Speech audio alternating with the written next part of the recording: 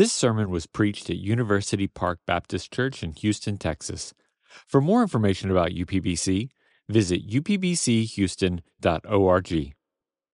We're going to be looking at Luke 10, verses 17 to 24 together this morning. So I want to read this, and then we'll pray and ask for the Lord's help as we look through it together.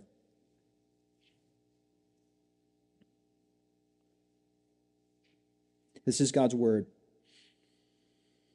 The 72 returned with joy, saying, "Lord, even the demons are subject to us in your name." And he said to them, "I saw Satan fall like lightning from heaven. Behold, I have given you authority to tread on serpents and scorpions and over all the power of the enemy, and nothing shall hurt you. Nevertheless, do not rejoice in this, that the spirits are subject to you, but rejoice that your names are written in heaven." In that same hour he rejoiced in the Holy Spirit and said, "I thank you, Father, Lord of heaven and earth, that you have hidden these things from the wise and understanding and revealed them to little children. Yes, Father, for such was your gracious will.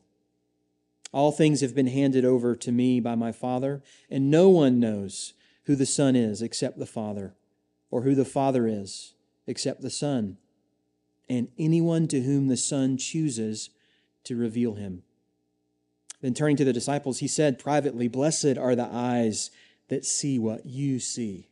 For I tell you that many prophets and kings desired to see what you see and did not see it, and to hear what you hear and did not hear it." Let's pray.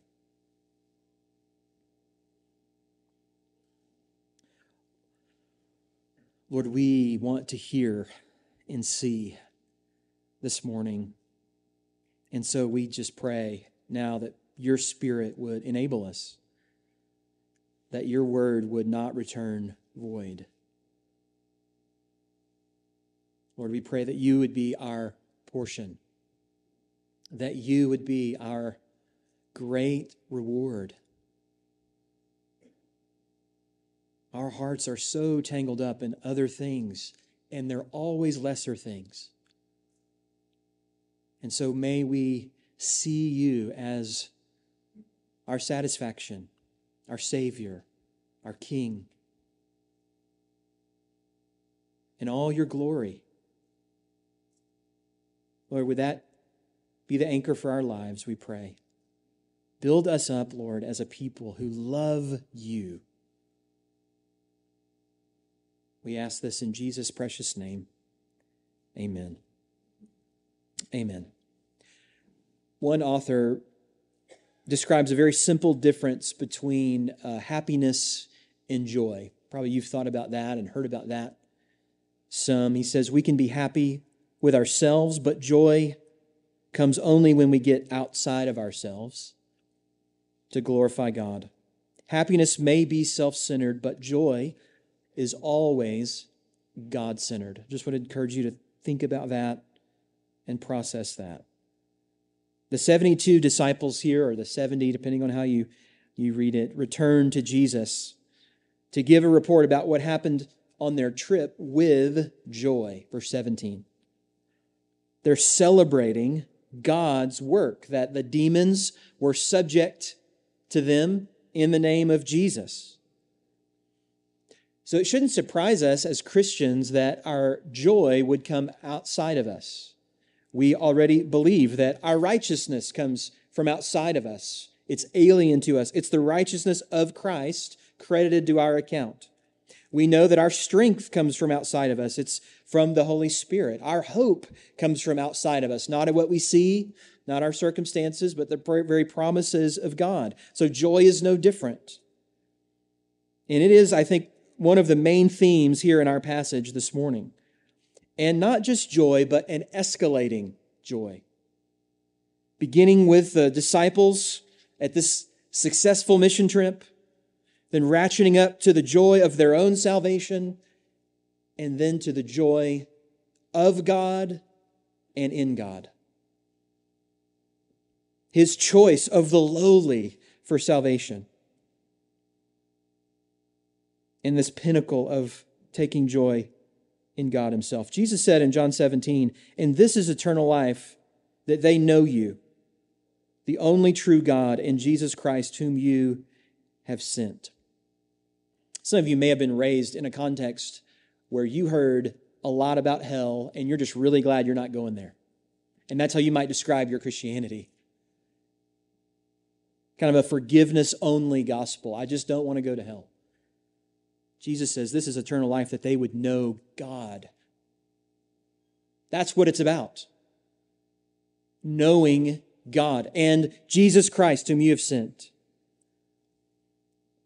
See how that reorients us, doesn't it? It changes the way that we think about ultimate joy. It changes the way that we think about right and wrong and joy and pain and satisfaction and contentment, all of our aims and our dreams. That's what happens when we open the Bible and we submit ourselves to it. It changes us. It addresses us. It shapes us. So I pray that it would do that this morning. That we'll learn and see what should be and what ultimately does bring us joy and what we should celebrate. What Jesus celebrates. But I don't know what you bring with you today. I don't know what your experience of church or joy or happiness in your life has been. What you're living for today. But I can tell you that just as someone who's walked in these shoes of emptiness and looking for salvation and help and hope and all the wrong things, how empty and sad and hollow it is. Giving myself to everything the world could offer. I've done that. I've walked that road. The thrill, the buzz, the sensuality, it is good and then it ends. It's good and then it ends. And you're empty and left alone. I just want you to see that Jesus is offering you something better than that will never end. And you're not going to find that in yourself. No matter how deep you look, you're not going to find it in any accomplishment that you make at work, in your career, or in ministry. You're not going to find it in living vicariously through your children. You're not going to find it in fulfilling your lusts. You're going to come back and back and back and back. You'll only find it in God. That is where our text is going. And so let's go there together. This text teaches us that we are created to glorify God and enjoy Him forever. This is eternal life, that you know God in the face of Jesus Christ. And so we want to follow these themes of escalating joy in our passage all the way to the top, I'm going to point out four aspects of joy that Jesus mentions here. If you want to know them up front, here they are. I'll mention them as we go through. They are, number one, joy in the fall of Satan. Number one, joy in the fall of Satan. Number two, joy in our salvation.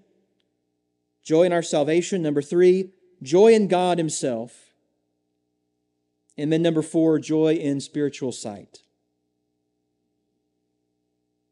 May the Lord reveal Himself to us. That's what this text teaches. That there's a dependence that He must reveal Himself to us. So let's look at this first aspect of joy that we see. Number one, joy in the fall of Satan. As a reminder, we saw last time that Jesus deploys this larger group of disciples to go out and prepare the way for His arrival in some nearby places. He pairs them up, sent them out with instructions to travel light, no money bag, no knapsack, no extra sandals, to kind of seek out this perhaps person of peace that they would find in a village or in a home, that they would stay with them during their ministry. And as they went, they're to pray to the Lord of the harvest to send out even more workers into the harvest fields, for the harvest is plentiful and the laborers are few. Jesus sent them out as lambs among wolves. That doesn't sound like a great pep talk before your mission trip, but that's what He told them. He's teaching them to be dependent upon God and upon the shepherd that would protect them and provide for them and lead them. So I don't know what you would have expected when they returned, to be bruised and bloody, some of them missing, discouraged, but that's not what we find in verse 17. Look there again, the 72 return with joy, saying, Lord, even the demons are subject to us in your name. Joy and victory categorizes their attitude and their ministry. We saw in chapter 9 that Jesus, when this similar thing happened with the 12, he sent them out. He gave them particularly authority over demons, the power of the demonic realm. And we assume that the same is true here, now with the 72. This larger group that goes out in pairs, especially because of what Jesus says next. Look at verse 18. He said to them, I saw Satan fall like lightning from heaven.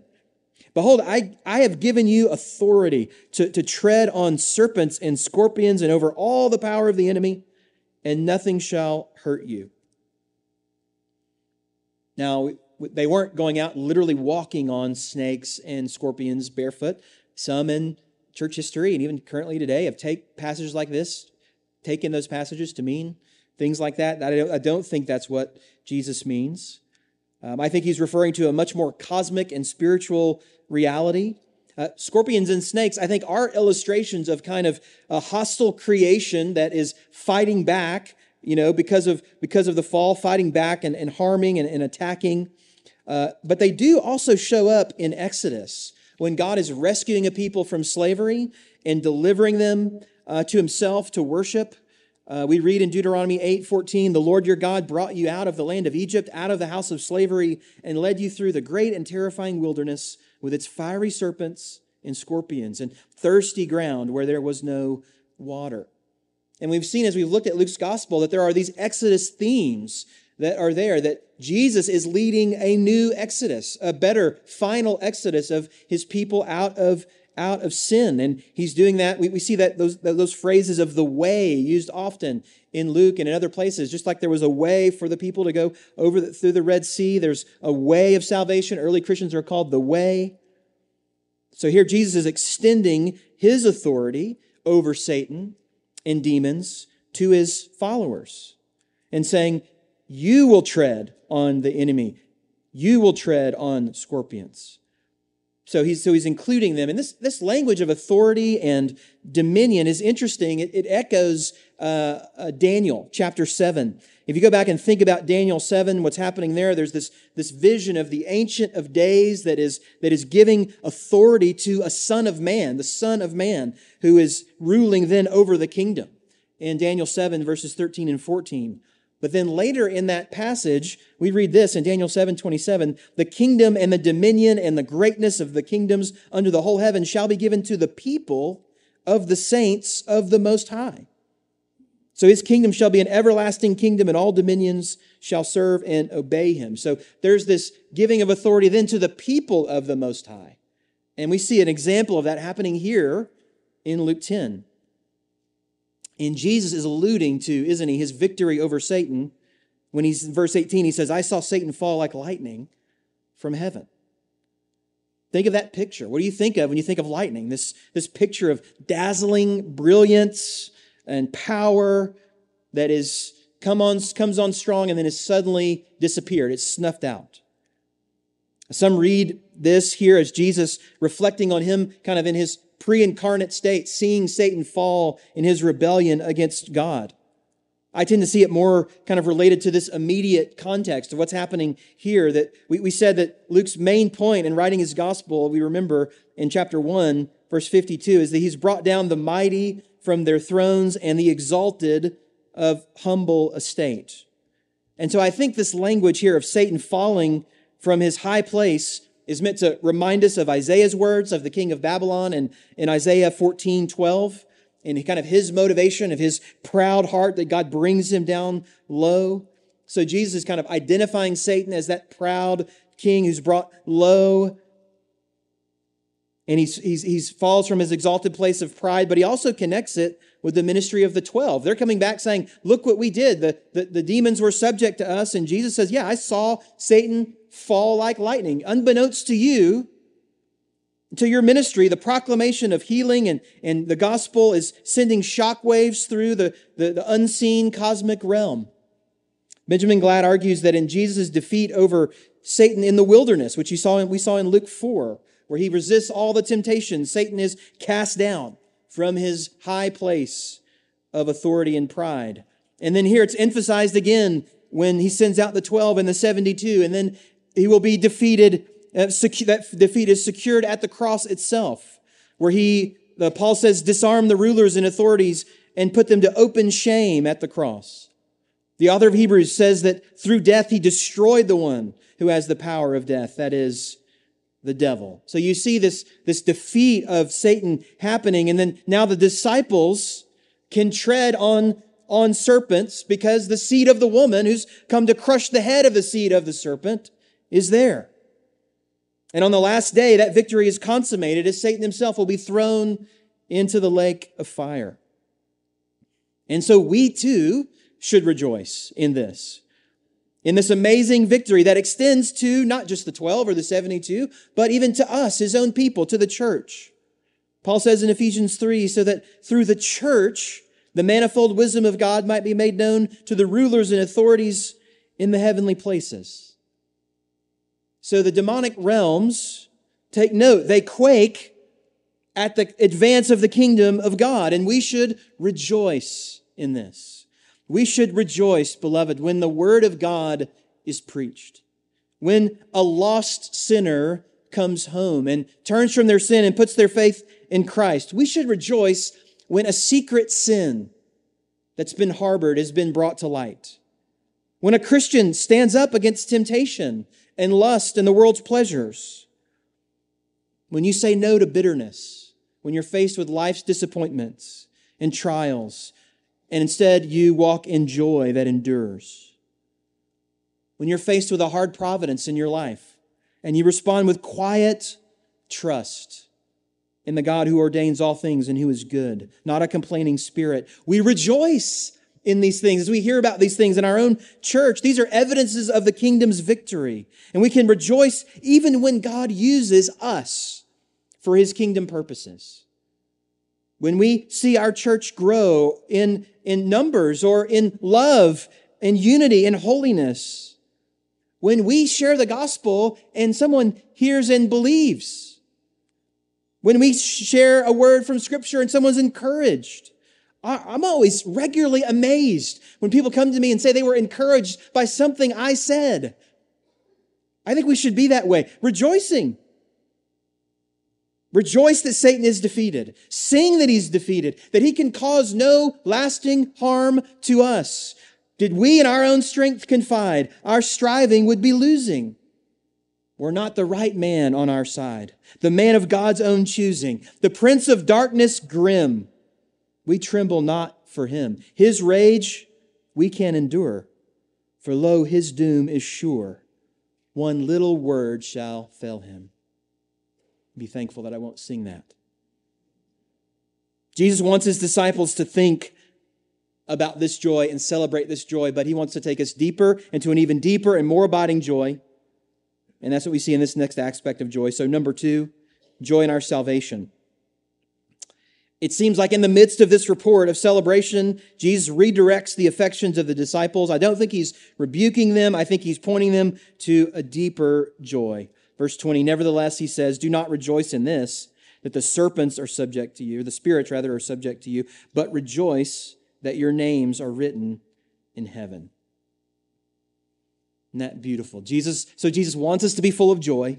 He wants us to have joy in seeing him work through us, through our church, through others, but he wants our joy to be on a solid foundation that will never be moved, that could never drift into idolatry or some kind of performance-driven equation that tosses us back and forth depending on our circumstances. What's that foundation?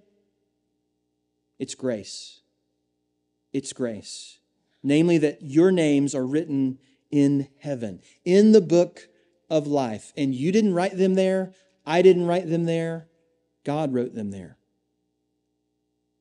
This is a concept that was rooted in the culture of the ancient Near East. Kings who ruled great empires loved to keep long lists of their subjects. Even in the Gospel of Luke, we've seen Caesar Augustus issuing a decree that a census would be taken in the Roman world.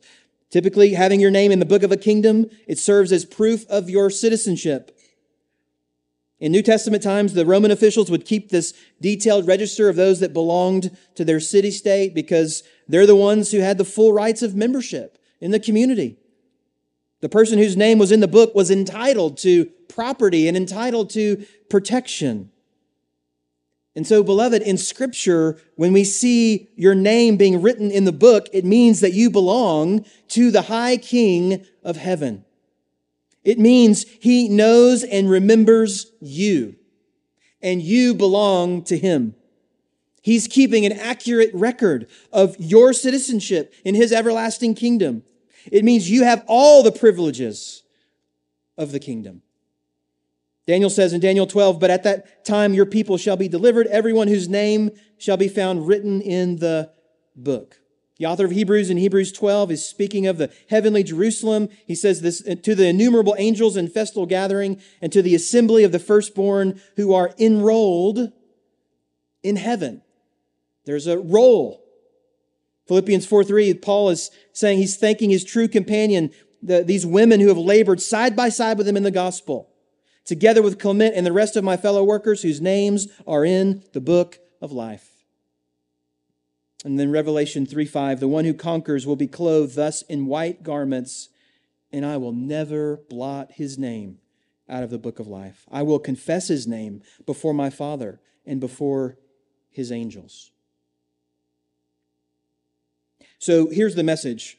More than the power that the Lord shows through your ministry or my ministry, more than the success that comes or doesn't come, more than the titles that you have or don't have, more than the results, the conversions, the people group reached, the missionaries funded, the disciples made, more than how healthy our church might be or not be, how many attend on a Sunday, how much ministry we do, how well we love one another, how wonderful it is to sing together and encourage each other. Rejoice in this, that your name is written in the book of life, that you are saved. That is a miracle that never gets old. There's no expiration date on that truth. Here's what I mean.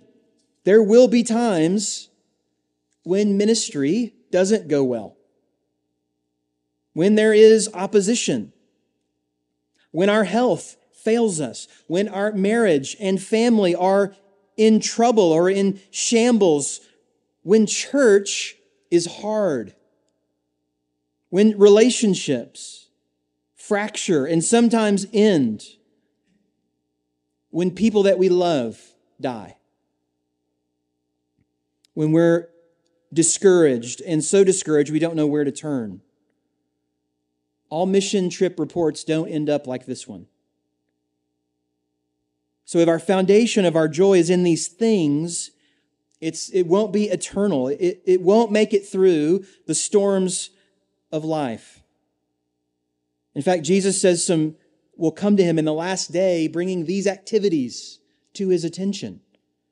On that day, many will say to me, "Lord, Lord, did we not prophesy in your name and cast out demons in your name and do many mighty works in your name?" And then I will declare to them, "I never knew you. Depart from me, you workers of lawlessness."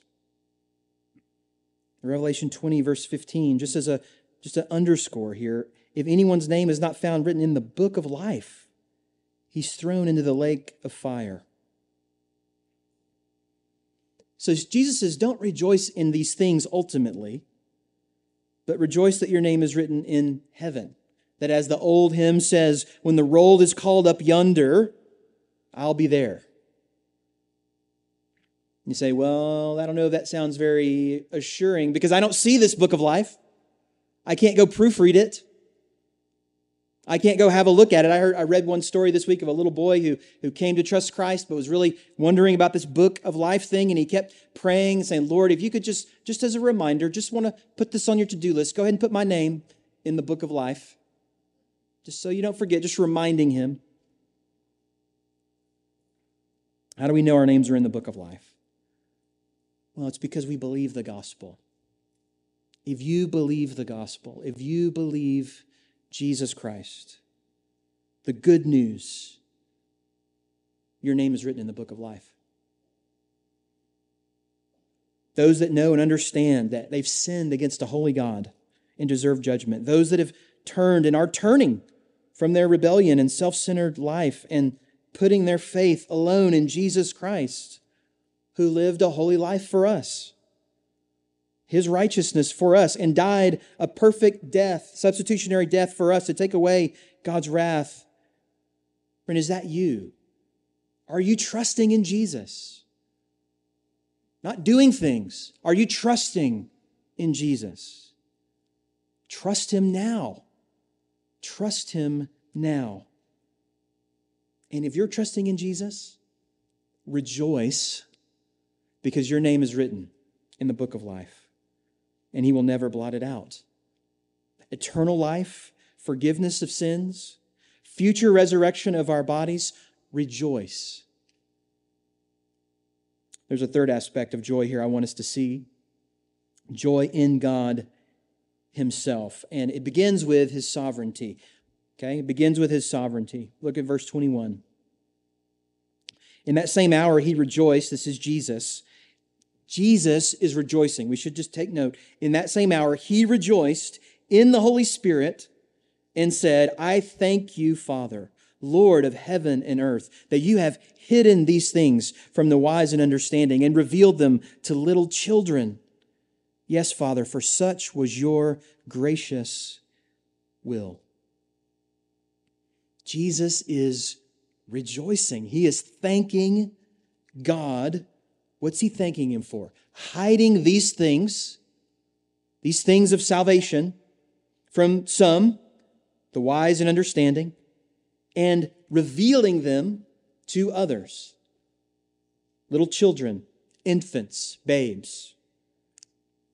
So I think in the immediate context, we could say, yes, wise and understanding are likely referring to here the religious leaders who are proud and they're rejecting Jesus. And the little children, obviously it's these disciples, right? It's these uneducated fishermen. It's the tax collector. Friends, when we come across passages like this, we don't want to dodge them. We want to see them for what they are. Think about these controlling texts in Luke's gospel. Simeon prophesied of Jesus that He would be appointed for the fall and rising of many in Israel in chapter 2. And He would bring down, again, the mighty from their thrones and exalt those of humble estate. See a great picture of that here, even in salvation. So one of my prayers for our church is that we would come to places like this in the Bible and just do what Jesus does. We're going to take what He's given us in the Bible and say, Jesus is rejoicing, and that means this is good, and I want to rejoice in this as well. It's okay to have struggles and try to understand these things. Absolutely, we should, but not to argue or push back, but ultimately to submit.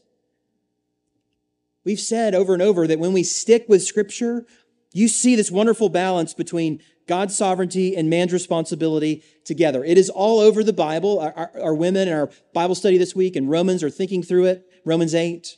It's all over Scripture. Notice it here. Jesus sends out workers into the field to collect the harvest. They're preaching. They're praying for more workers. They're going. But then He acknowledges that it's the Father and it's the Son who reveal and hide the message. The one that effectually brings people to Himself, opens eyes and ears. In Matthew, you know this verse well. Jesus says, come to me all who are weary and heavy laden, and I will give you rest.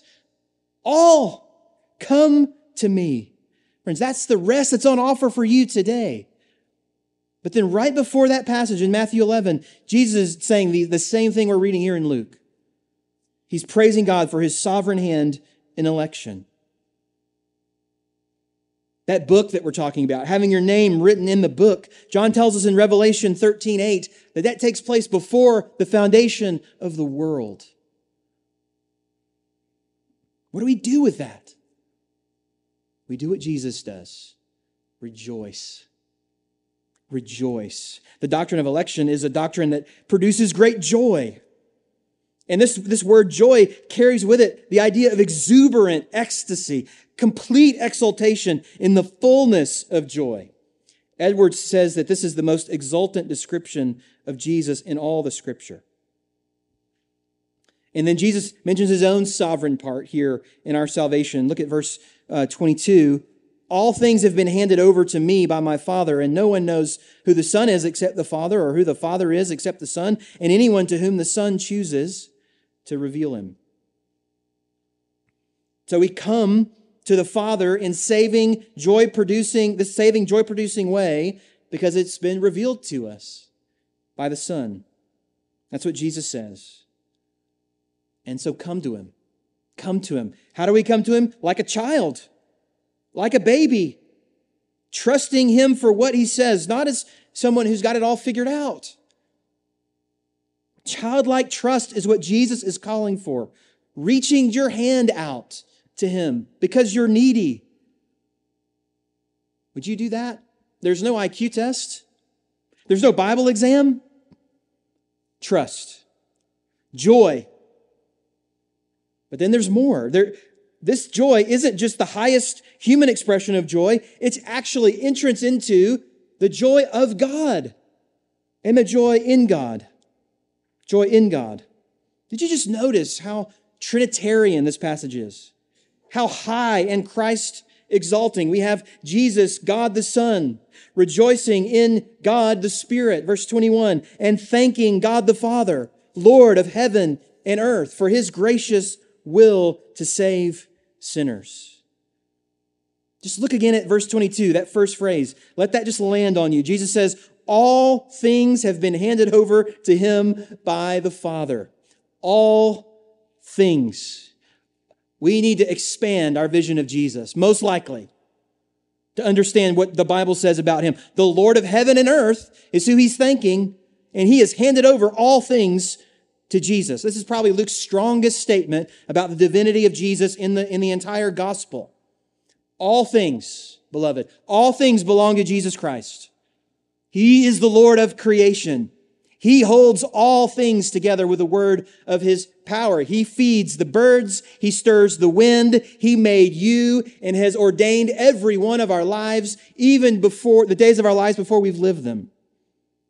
Not a single atomic particle in the entire universe is outside of His supreme lordship. But then He goes on. He says, no one can know the Son in the way the Father knows the Son. Just like no one can know the Father as the Son knows the Father. There's this picture of this eternal relationship of unique oneness and joy that is above our station, above our comprehension, above every category of beauty and glory in our finite minds.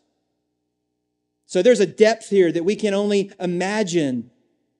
But then, right, you see what He does? Jesus opens the door to that kind of knowledge, that kind of love to you and me, to us, to His people, to know God like He does. Verse 22, no one knows the Father except the Son and anyone to whom the Son chooses to reveal Him. Do you see that? By the grace of the Father, according to the will of the Son, through the revelation of the Holy Spirit, we can know the living God. I don't know if that's what you're thinking when you have a quiet time, but you're talking to, praying to, sitting with the living God. This is why Jesus came into the world, that we would enter into His joy, the joy of knowing and loving God. As soon as David Goodwin says this, as the Son of the Father, He enjoyed unique knowledge of the intimate relationship that lies at the heart of the Godhead. And with that unique knowledge, the unique privilege of communicating it to whomever He pleased. So God is sovereign and good. He is all satisfying. He is glorified when we find our greatest joy and satisfaction in Him. And that doesn't happen by our intellect or even by our will, but by His grace for His glory. Okay, so how do we put all that together? How do we reconcile some of these realities? And listen, I think that's a good instinct to have. Okay, kind of thinking logically, fitting these things together. We should talk about those things and think about those things, but I don't think it's the first instinct. The first instinct should be what Paul does in Romans 11:33 and following: praise, childlike praise back to Him. Oh, the depths of the riches and wisdom and knowledge of God. How unsearchable are his judgments, how inscrutable his ways. For who has known the mind of the Lord? Who has been his counselor? Who has given a gift to him that he might be repaid? For from him and through him and to him are all things. To him be the glory forever. Amen. Amen. Amen. That's a God worth worshiping. These realities just drive us to worship away from ourselves to the glory of God. What joy is found here? An eternity of joy, unending joy that no one can take away from you. One last aspect of joy that we see, and we'll just mention this briefly. It's almost like a benediction. Number 4, joy in spiritual sight. Joy in spiritual sight. Jesus turns now just directly to his disciples. Maybe he's been referring to the crowd up to this point, the larger crowd. Look at verse 23. Then turning to the disciples, he said privately, "Blessed are the eyes that see what you see. For I tell you that many prophets and kings desired to see what you see and did not see it, and hear what you hear and did not hear it." As one author put it, the preparatory centuries had come to an end. The kingdom of God was at hand. And so Satan is falling like lightning. Demons are subject to the authority of the king and his disciples. And just think of all the prophets and the kings that longed for this day, who had prayed for the coming of the Messiah, the Christ. Ryken says this, he says, imagine what Jeremiah would have given to see the righteous branch raised up from David, or Isaiah to see the son conceived by the virgin, or Micah to see the baby boy in Bethlehem. Imagine what David would have given to see his greater son crush the head of the serpent and deliver his people, or Isaiah to see the suffering servant wounded for his transgressions and bruised in a rich man's and buried in a rich man's tomb. What would Job have done to see his risen Redeemer standing on the earth? Mighty kings and faithful prophets long to know this Christ who is standing before them. But who would have thought that standing before them, when they looked at Jesus, they would be seeing God himself? John 14:8, Philip said to him, "Lord, show us the Father, and it is enough for us." And Jesus said to him, "Have I been with you so long, and you still don't know me, Philip? Whoever has seen me has seen the Father. How can you say, 'Show us the Father'?" What a blessing, what a privilege to see what they were seeing. And then how much more for us who stand on this side of the cross and the ascension, who await his second coming. Jesus told Thomas, "Have you believed because you have seen me? Blessed are those who have not seen and yet have believed." What a joy, having our names written in heaven, and greater still, knowing the Father, the Son, and Spirit, knowing that God is rejoicing over us. You see, Jesus rejoicing over the salvation of his people, over this redemption, over this relationship that is now extended to sinners. Blessed are the eyes that see what you see. So friend, just don't waste this amazing, unique moment and unimaginable blessing to know your Creator through Jesus Christ. So, come, weary sinner, come to Jesus. Come without money, without price, without anything to commend yourself to him. All we bring is our need. As the hymn says, "Let not conscience make you linger, nor of fitness fondly dream." All the fitness he requires is to feel your need of him. And then it says, this he gives to you. This he gives you. 'Tis the Spirit's rising beam. Even our understanding of our need is a gift. So he's our Redeemer, he's our Revealer, Savior, and Keeper. And there is increasing and escalating and eternal joy here in knowing him. And that joy, friends, never ends. John saw a glimpse of it. That we never get to the bottom of this joy, Revelation 5:13. "I heard every creature in heaven and on earth and under the earth," that about covers it, "and in the sea and all that is in them, saying, to him who sits on the throne and to the Lamb be blessing and honor and glory and might forever and ever. Amen. Amen. Let's pray together.